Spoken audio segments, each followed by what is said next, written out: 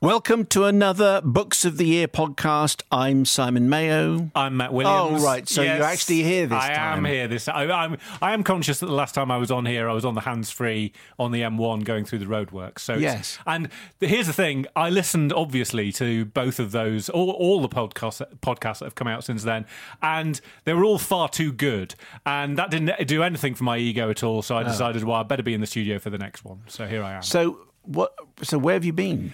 I've been in my new job, which I believe we might have touched on last time I was on, which involves the Equestrian Federation. Lots of hilarity at people constantly ask me now on Twitter for tickets to Olympia. And racing tips. And racing tips, which obviously isn't the same thing. But yes. But I think we need to, because the last time we spoke about my new job, but we've not really talked about your new job. Oh, I see. Yet. So nicely turned around. Yes, I am going to turn this around because... But what do you do on a daily basis? What I do is I do my job, and I love every minute, and isn't it great? But let's talk about your new post, because I've been following it very closely on Twitter, and I see that you have this you're going to be somewhere new. Yes, I am. Let's talk about that, because I don't think you've spoken anywhere else about this. March the 4th. Yeah. It's a new radio station called Scala, and I'm going to be doing 10 o'clock in the morning till 1 o'clock in the afternoon, Monday to Saturday. Wow. 6 days a week? I know, how bad? Goodness me. Including a chart on Saturday morning.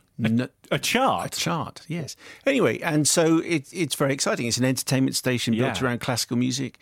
And the best I can say is that the fact that William Orbit is doing our evening show, it gives you a kind of approach, a kind of an idea about the way that we're going to be approaching it, which is that it's still, it's going to be mainly kind of the classical music that you'd expect, but there's going to be a lot of buzzy stuff around that because there are a lot of buzzy people involved in classical music, and they're taking it into new and exciting you always know something's a really good idea when somebody tells you something that's happening, and you go, I can't believe no one's thought of doing that before. Yeah. And the very idea that, up until now it's basically been Radio 3 and Classic FM, and that's it. And you think, goodness me. Yeah, there are 400 plus radio stations doing pop and rock and that and oldies and all that kind of stuff. Yeah. And just 2 doing classical music. So it kind of was quite an exciting thought. Definitely. And also no one can say, we used to do it like this. We've always done it like this because no one's actually done it before. So we're going in, and my show will actually be the first show. It'll be the You're going to be the first voice. It'll count down. So it's a bit like Tony Blackburn launching Radio 1 in 1967. Very much the same. Yeah, I'm going to use exactly the same words. Are you going to do Flowers in the Rain by the Birds? No, Flowers in the Rain played by the London Symphony Orchestra. That's what we're going to do. Yeah. Oh, superb. It was The Move, anyway. Was it The Move? Yeah. Who were the Birds? The Birds were a band. Yeah, they were a different band. They were a different band. They also did Flowers in the Rain. Good to know. No, I don't yeah, they did. I don't think they did. Anyway, yes, so Scala starts on March the 4th, and all I've done at the moment is we've done some stuff for the test transmissions, and the test transmissions are going to be great. In fact, whenever a new radio station starts, the test transmissions are... Can anyone hear those? So could I tune into them now? Well, on the day that we're speaking, no. Okay. But in a couple of weeks' time, they'll be...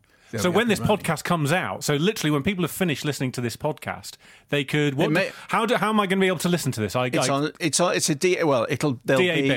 DAB. It'll be online, and there'll be an app. Great. Okay. As well. Get all 3 of them. Bang them on my phone. Yeah, I think that's probably a very wise and healthy thing to do.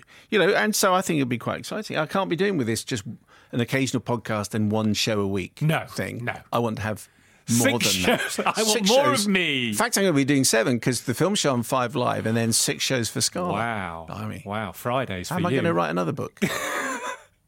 And there's all that to come as well. Yeah. Anyway, on the equestrian, Yeah. what's the most exciting thing happening in the equestrian calendar? There are quite a few things. What's the next thing? Well, I'm now having to be very careful. There are quite a few things coming up that I can't talk about. It's not going to get me into trouble because I'm obviously not going to say that. But there are obviously lots of major sporting events. Yes. We've got badminton, Burley. We've got the European Games, European Championships this summer as well. Do you own jodhpurs? I don't yet own any jodhpurs or a hat. I've been told that I'm visiting quite a lot of stables, and I've so far not got onto a horse. But I've been told... Would you get a discount for a horse if you wanted to buy one. A discount for a horse. Can you keep a horse in Southgate? Well, I've got my coupons and put them in the school playing fields next to my... No, I don't. I don't get any cheap horses or bridles or saddles. We are reaching the limit of my knowledge now beyond saddles and bridles and bits. Well, it's very nice to have you back on here. I'm delighted to be here. And here we go with today's rather fine book. OK, books of the year. Let's do another top book for you. Look out for Charlie Connelly's book, which is called Last Train to Hilversum, with the subtitle. Or strapline, what would we call it? I'd call it a subtitle, I suppose. Okay. A Journey in Search of the Magic of Radio. So... this was a gift for us. Matt's now going to describe the... Yes. So, it's a predominantly blue background we've got here. And then, as you've already mentioned, picked out in gold and white on the front is Last Train to Hilversum. And it's that title is sort of flanked by two oldie-styly microphones, also in white and gold. And you've got the sort of international symbol for Wi-Fi at the bottom as well, which I'm sure makes sense. And then, yes, the Journey in the Search of the Magic of Radio from the author of Attention All Shipping, a journey around the shipping forecast. So the juxtaposition of the old stand-up microphone with the Wi-Fi at the bottom is a clever thing, because although you look at that and go, OK, this is old and it's looking back, the Wi-Fi is a hint of the future. Mm-hmm. So nicely done, Charlie. Thanks very much. Yeah, I had everything to do with that. Tell us how this book came about. What's the idea behind Last Train to Hilversum, and explain the title. The title is to do with Hilversum, is a town in the Netherlands. It's about 20 minutes outside Amsterdam, and the entire Dutch broadcasting and media industries are based in Hilversum, and they have been ever since the 1920s. So it's almost like as if all our broadcasting and newspapers had sort of relocated to somewhere like Dunstable, and Dunstable was kind of the media town. And it was on all the old radio dials of the very old radios. You'd see places you knew, like Paris and Budapest, places like, and also places you think, where on earth is that? Like Kalundborg and Lahti. And Hilversum was always on the ones that my dad had. And so there was something about the sound of the word that I thought sounded a bit like radio. It had that kind of hiss and that thrum underneath it when you say Hilversum. And I'd never found out where it was. And then I was thinking that radio at the moment, we're getting towards a sort of, I suppose you call it a watershed or a tipping point, in that the great digital takeover is coming and analogue radio will eventually be switched off. And while I'm very excited about the future of radio, because you can listen to it on so many things now, it's pretty much crystal clear quality wherever you listen to it. But also, I think there's something about the hiss and the hum of the old style radio that we're going to lose. And I think it is sad, but it's a great forward development. Hence the old microphone and the Wi-Fi symbol on the cover. And it's a very exciting time to go forward into radio. But I think it's a nice time to take stock and think about where radio's come from, and think about some of the great moments in radio and the great people in radio. And so that's why I decided to write a book called Last Train to Hilversum. Just on those radio sets which you're talking about, and I know you collect quite a few. How many have you got, would you say? Collect probably implies that I have some sort of knowledge. I've acquired loads because they look nice. So I've probably got about, last time I counted, it was about 15 or 16, which in a small flat takes up quite a lot. Yeah. So, and are these stations that you're talking about, is it medium wave, long wave, VHF? Probably use not the old VHF, because they didn't have it in those days, I don't think. It's mainly medium wave. So you go along the medium wave dial between stations, because now people make a lot of things about internet radio, and you can find radio stations from around the world. But what's interesting about you talking about Hilversum and Paris and all, is that if you, depending on what time of day you were on, you could always hear more at night, but you could go along the dial and you could listen to radio stations from around, well, particularly Europe. Yeah, absolutely. I mean, people used to tune in, especially before the BBC, in the early days of the BBC in the 20s. People were just as likely to listen to the BBC as they were to listen to a station from Hilversum, because they had dance bands on and concerts, and that was your choice. I mean, British broadcasting when the BBC started was a complete monopoly, but for the listener, especially at night, as you say, when the signal would carry further, you could listen to a concert from Kalundborg, and it was mainly concerts and recitals, and the choice was there, and it was a very European setup back then. Can I just ask, before Matt comes in, what are you trying to do in the book? When you say a journey in search of the magic of radio? Are you trying to work out why you love radio? Is that the essence of it, and do you find the answer? Yeah, I mean, 'cause I think radio is a very understated medium in general. Radio doesn't blow its own trumpet, and I think we've all grown up listening to the radio. Those radar figures that say there's 9 out of 10 adults in Britain listen to the radio every week, which is an astonishing statistic. And most of those people seem to listen for more than 20 hours a week as well. So it's something we take for granted. It's something that doesn't shout. I mean, you go to a radio awards ceremony and people are almost apologising for picking up awards. Whereas TV and other entertainment and news organisations, the awards ceremonies are big hooplas and big hedonistic occasions. Whereas radio just gets on with it. And I realised that I've been listening to radio all my life. I found a postcard from Listen with Mother from a picture I'd sent them once when I was about 5 years old that I didn't even remember sending. So I've been listening to radio for longer than I can remember. And reading about the great analogue switch off made me realise that. And I thought I'd like to explore that more, that relationship I've had with radio and the relationship we all have with radio, because I've been a listener. I've done a few bits of radio myself, so I'm kind of in between that kind of the insider's thing, and the outsider's perspective as well, as the listener and the doer. So I thought, kind of quite conceitedly, that might put me in a good position to explore where the magic of radio lies. I want to talk a bit more about that relationship that we all have with radio. Before we actually started this interview, when you came in, Charlie, I said to you that we're going to have enormous fun doing this interview because me and Simon are massive fans of radio. But actually, that's a bit like saying me and Simon really enjoy food or oxygen or water, because 90% of the population love radio and consume it every week. So there's nothing special about us being fans of radio.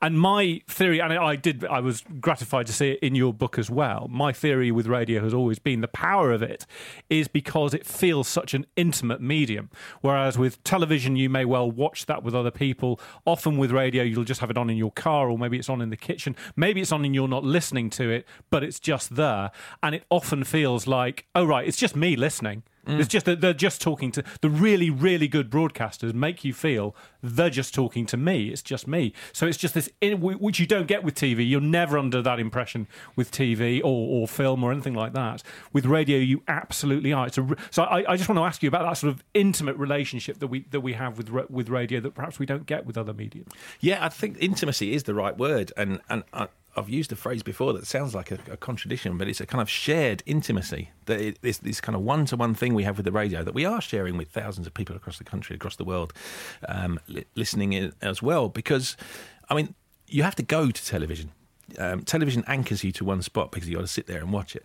Whereas radio, you can play it through your phone, you can carry it around the house. And it's the old cliche that the pictures are better on the radio, but they are. And I think that the success of radio, and I think the intimacy of radio is buried in the fact that we do have to invent the pictures in our heads. So television we tend to absorb more, whereas radio I think makes us think more, because it is creating things in our heads, creating the pictures and that kind of dialogue that we have that we're not actually participating in, but between the presenter and the listener, is that intimate thing inside the head rather than just using the eyes and the ears. I think that's why radio is such a magical medium, I think, because it gets inside us. That shared intimacy it's a very interesting phrase, because obviously it's a one-to-one communication where you've both been saying, but the things that I always used to like very much and which I look forward to happening in the future, yes, is when you get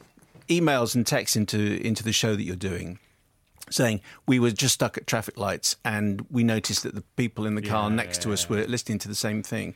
So, and Alan Freeman, when he came on, he used to say, "Greetings, music lovers," in a plural. So we knew that we were part of a bigger gang. So it was intimate, and yet we knew that we were in the gang, and that's a very, very interesting relationship to try and develop. It is, because Stuart Hibbard, who was the first great radio announcer at the BBC and was doing it for years, up to the sort of 30s, 40s and 50s, and he used to close down the BBC at night and he'd go, "Good night, everybody," and then he'd leave a pause and he'd go, "Good night," and the pause was for everyone at home to answer him. So he'd be going, "Good night, everybody," and they'd go, "Good night." I'm going to do that next time. Yeah, exactly. But I think that's great. I think that image, I think, sums up what's great about radio, that intimacy, that it is a conversation. The other thing I'd say, which again is something that you've touched on, is that radio tends to be sort of that sort of look down on media. It's certainly not as glamorous as film or TV. I remember when I first got involved in local radio, and this is in the sort of mid to late 90s. And an editor coming to me and basically saying, "Why on earth are you getting involved in radio? It's about to die. Have you not? Can you not see how this industry is going?" And 20 years later, more people listening to radio than have ever done before. It's huge. It's absolutely burgeoning. But it still it always feels like we are 5 years away from, oh yeah, no one's going to listen to radio anymore. At the moment, it's sort of like, well, we're talking on a podcast and everyone's saying, oh yes, podcasts are going to be the future. No one's going to be listening to radio. And my instinct is, in 5 years' time, radio will still be going strong, but still people will be going, you see this new thing? That's what's going to take over from radio. Yeah.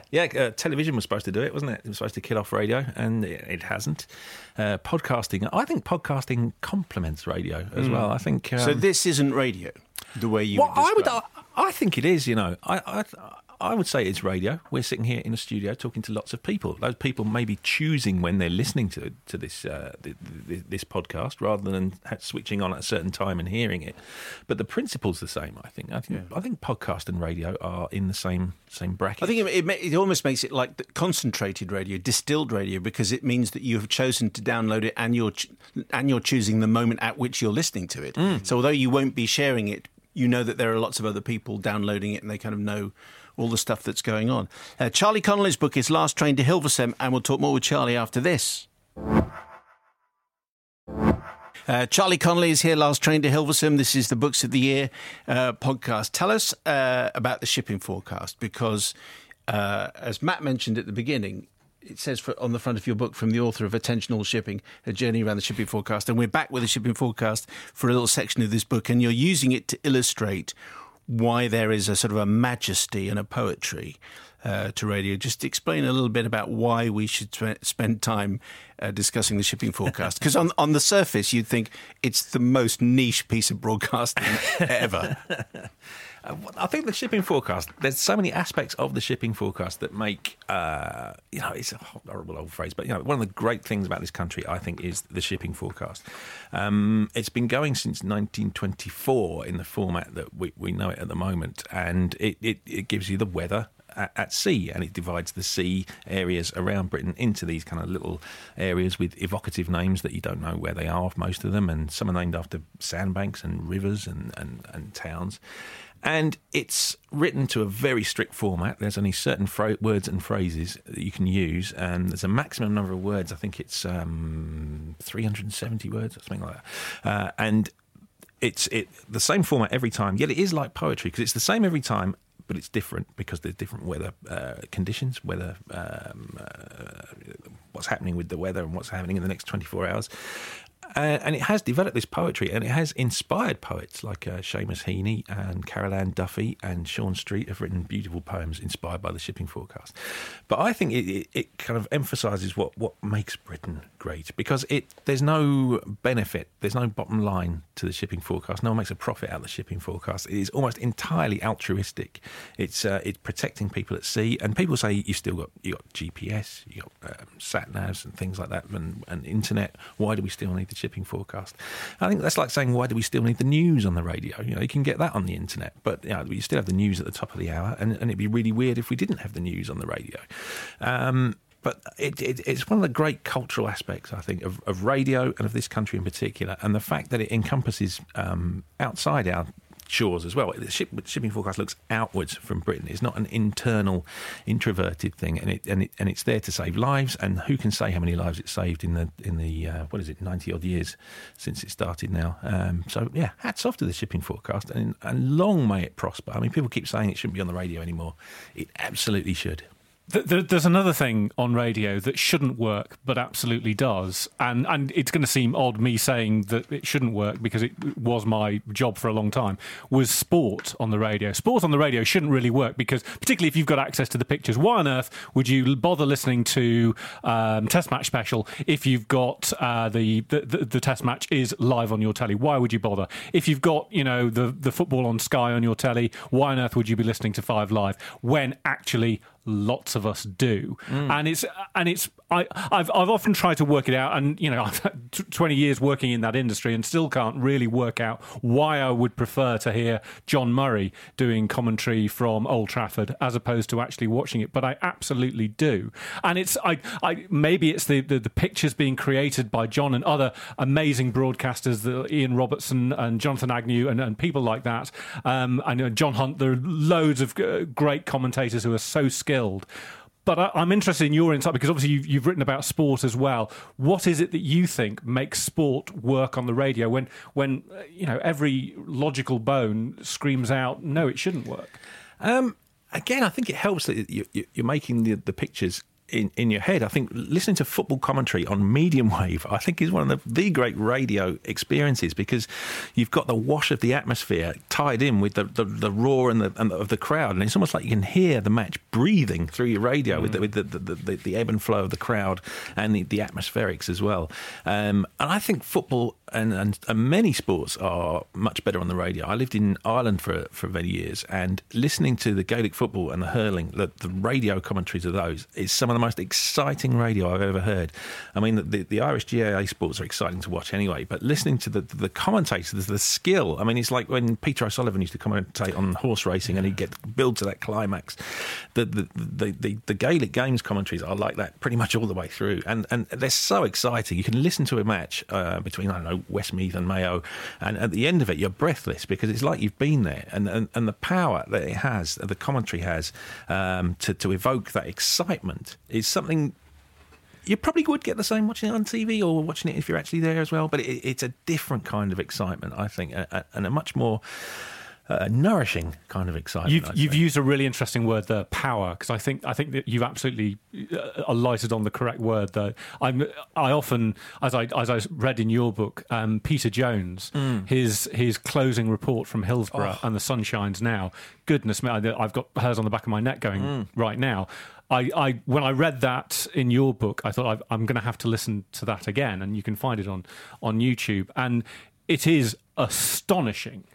And it's astonishing because you can tell, not only is he reporting from this tragedy, this awful event, but he is delivering it clearly without notes. He is talking off the cuff, and it is just extraordinary. And I define him once not to listen to it and not be a wreck at the end of it, which I was when I listened to it again. But as I said, it is that power, the power to move, when all you're doing is talking to people. Yeah, I mean, that Peter Jones clip, when you think that was on Sports Report at 5 o'clock, so that's barely 2 hours after the Hillsborough disaster had begun.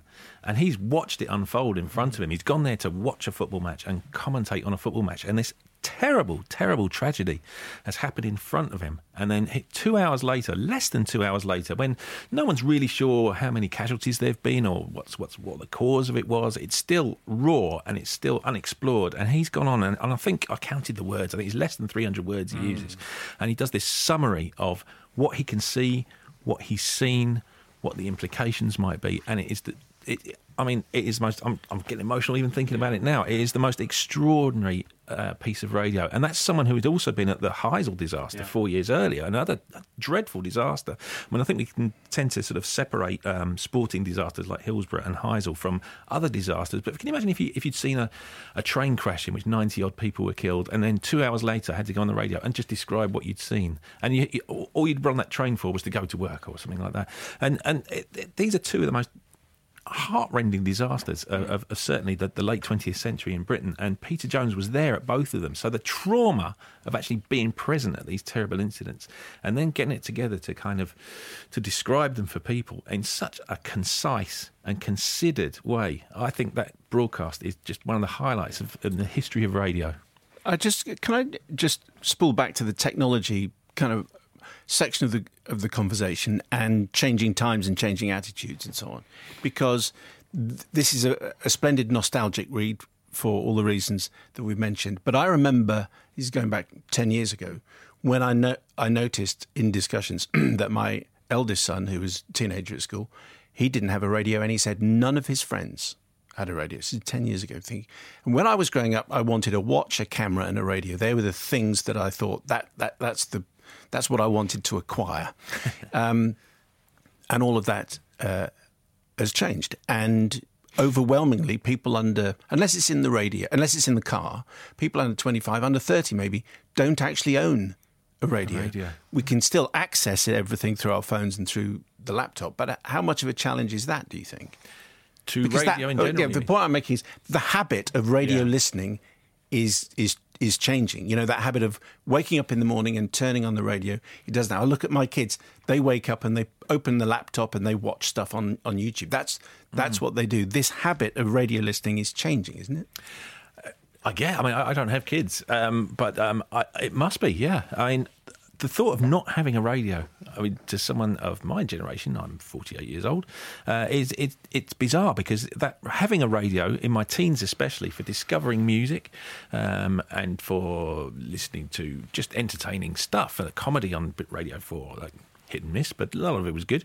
And I did that thing of having my little transistor radio under my pillow, listening to John Peel at 10 o'clock on a midweek evening. And people of my kind of generation and generations ahead of me, and maybe a generation behind me as well, would share that.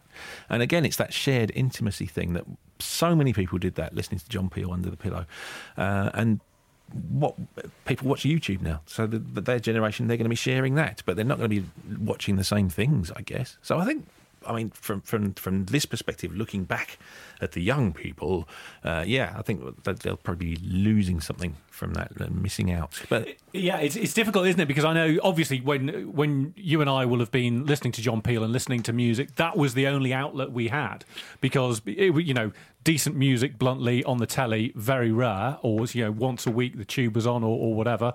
But you knew every night, okay, I can tune into these shows and I'll hear stuff that I'll like. Whereas now, if I was 19, there are so many outlets I can go to, and radio is probably very low on the list.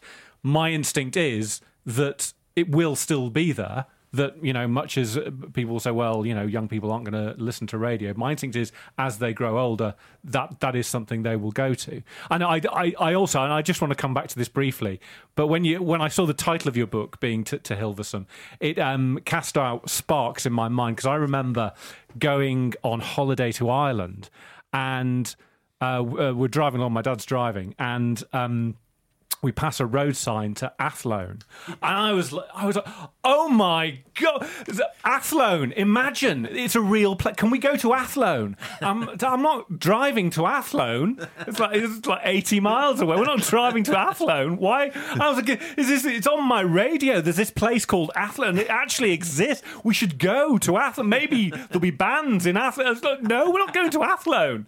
And that is something that perhaps a younger generation isn't going to get. The idea of that kind of glamour being attached to something that really isn't very glamorous, as you find with Hilversum, and with all respect to Athlone, probably not Athlone either. Athlone. Yeah. Oh, really? Okay. It is a shame that perhaps they're going to miss out on that. Yeah, I mean, I suppose the equivalent for Irish people or people from the rest of Europe coming to Britain would be seeing a sign for Daventry. Yes. Daventry tourism could have really cleaned up there. And to the people with puzzled brows, what do we see in Daventry and its significance? It was the big transmitter. It still is a big transmitter there, but that was the name, one of the British names, other than London, and I think Glasgow was on there as well. Daventry was on all the radio dials, along with Paris and Vienna. So we should finish the way your book finishes, which is the trip to Hilversum. So where is it, and what do we find when we get there? Hilversum is a 20-minute train ride from Amsterdam. So you can get there from London. Certainly, you can get there within 4 or 5 hours with the just on the train. But it's not a destination as such, unless you're kind of a weird geeky radio person like me, because the town itself is perfectly pleasant, but it's the big media park just on the edge of the town that is the significance of Hilversum, because it's where Dutch broadcasting started in the 20s and where Dutch broadcasting has remained. And they call this complex Hillywood, which of course they do. Hey. The most interesting thing in all your conversation about what happens at Hilversum was the fact that when radio started in the 1920s, as you said, that this public service radio, as I understand it, was divided between the liberals, the socialists, the Catholics, the Protestants, and the free Protestants. So they all got their own radio station. All got their own radio station. Imagine listening to Radio Free Protestant. Imagine how much fun that's going to be. Here's a list of the things you can't do today. We're not going to play any of that rock and roll. Stop dancing and having fun. Is that a Protestant station? No, it's a free Protestant. Oh, that's fine. We ate the Protestants. We're free Protestants. Oh, my goodness me. So that was... And there's some sections, I think you say in the book, still exists like that. Yeah. The guy I was talking to at Hilversum, he said certainly those pillars, he described Dutch society as pillarised into those 5 pillars.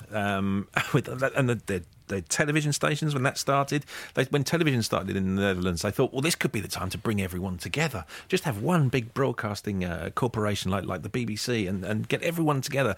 And all the 5 different things. Probably the Free Protestants were the most virulent about it. Said, no, we will have our own television stations as well. Thank you very much. And they all had to have their own. And they're going to be fun. And they had their own versions of the Radio Times. Each of the 5, it was completely divided, and it was still that way up until about the 90s, I think. What? Yeah. Wow. Yeah. Well, hang on. So there were So if I was watching like the biggest show in the Netherlands, I could watch 5 different versions of it on 5 different. Pretty much. But imagine choosing to listen to socialist radio. That's what I want to hear. I'd like to hear about the workers' control of means of production. Don't give me the prices on the Financial Times. I'm not interested in it. Wall Street, I don't know about that. Welcome back to Potato Hour. Yes. How many evening it'll be strictly workers controlling the means of production. Yeah. How many tractors have we made this week in Amsterdam? Brilliant. Actually, I'm growing to I'm warming to this. Let's definitely liberal radio. How about that? Well, I bet that was all free love and hippies. Yes, it was. Very open mind, very continental. Yeah. And then there's Catholic radio. We're going to go down that route. I don't. I'm just intrigued by the way they set up. They have a mass listenership. Hey? Yes. No. Very good. Boom. Hey. That's how we go out. Very well good. Done. Dear me. All right. Charlie Connelly's book is Last Train to Hilversum, A Journey in Search of the Magic of Radio. Charlie, thank you very much. Thank you. Goodbye, everybody. Goodbye.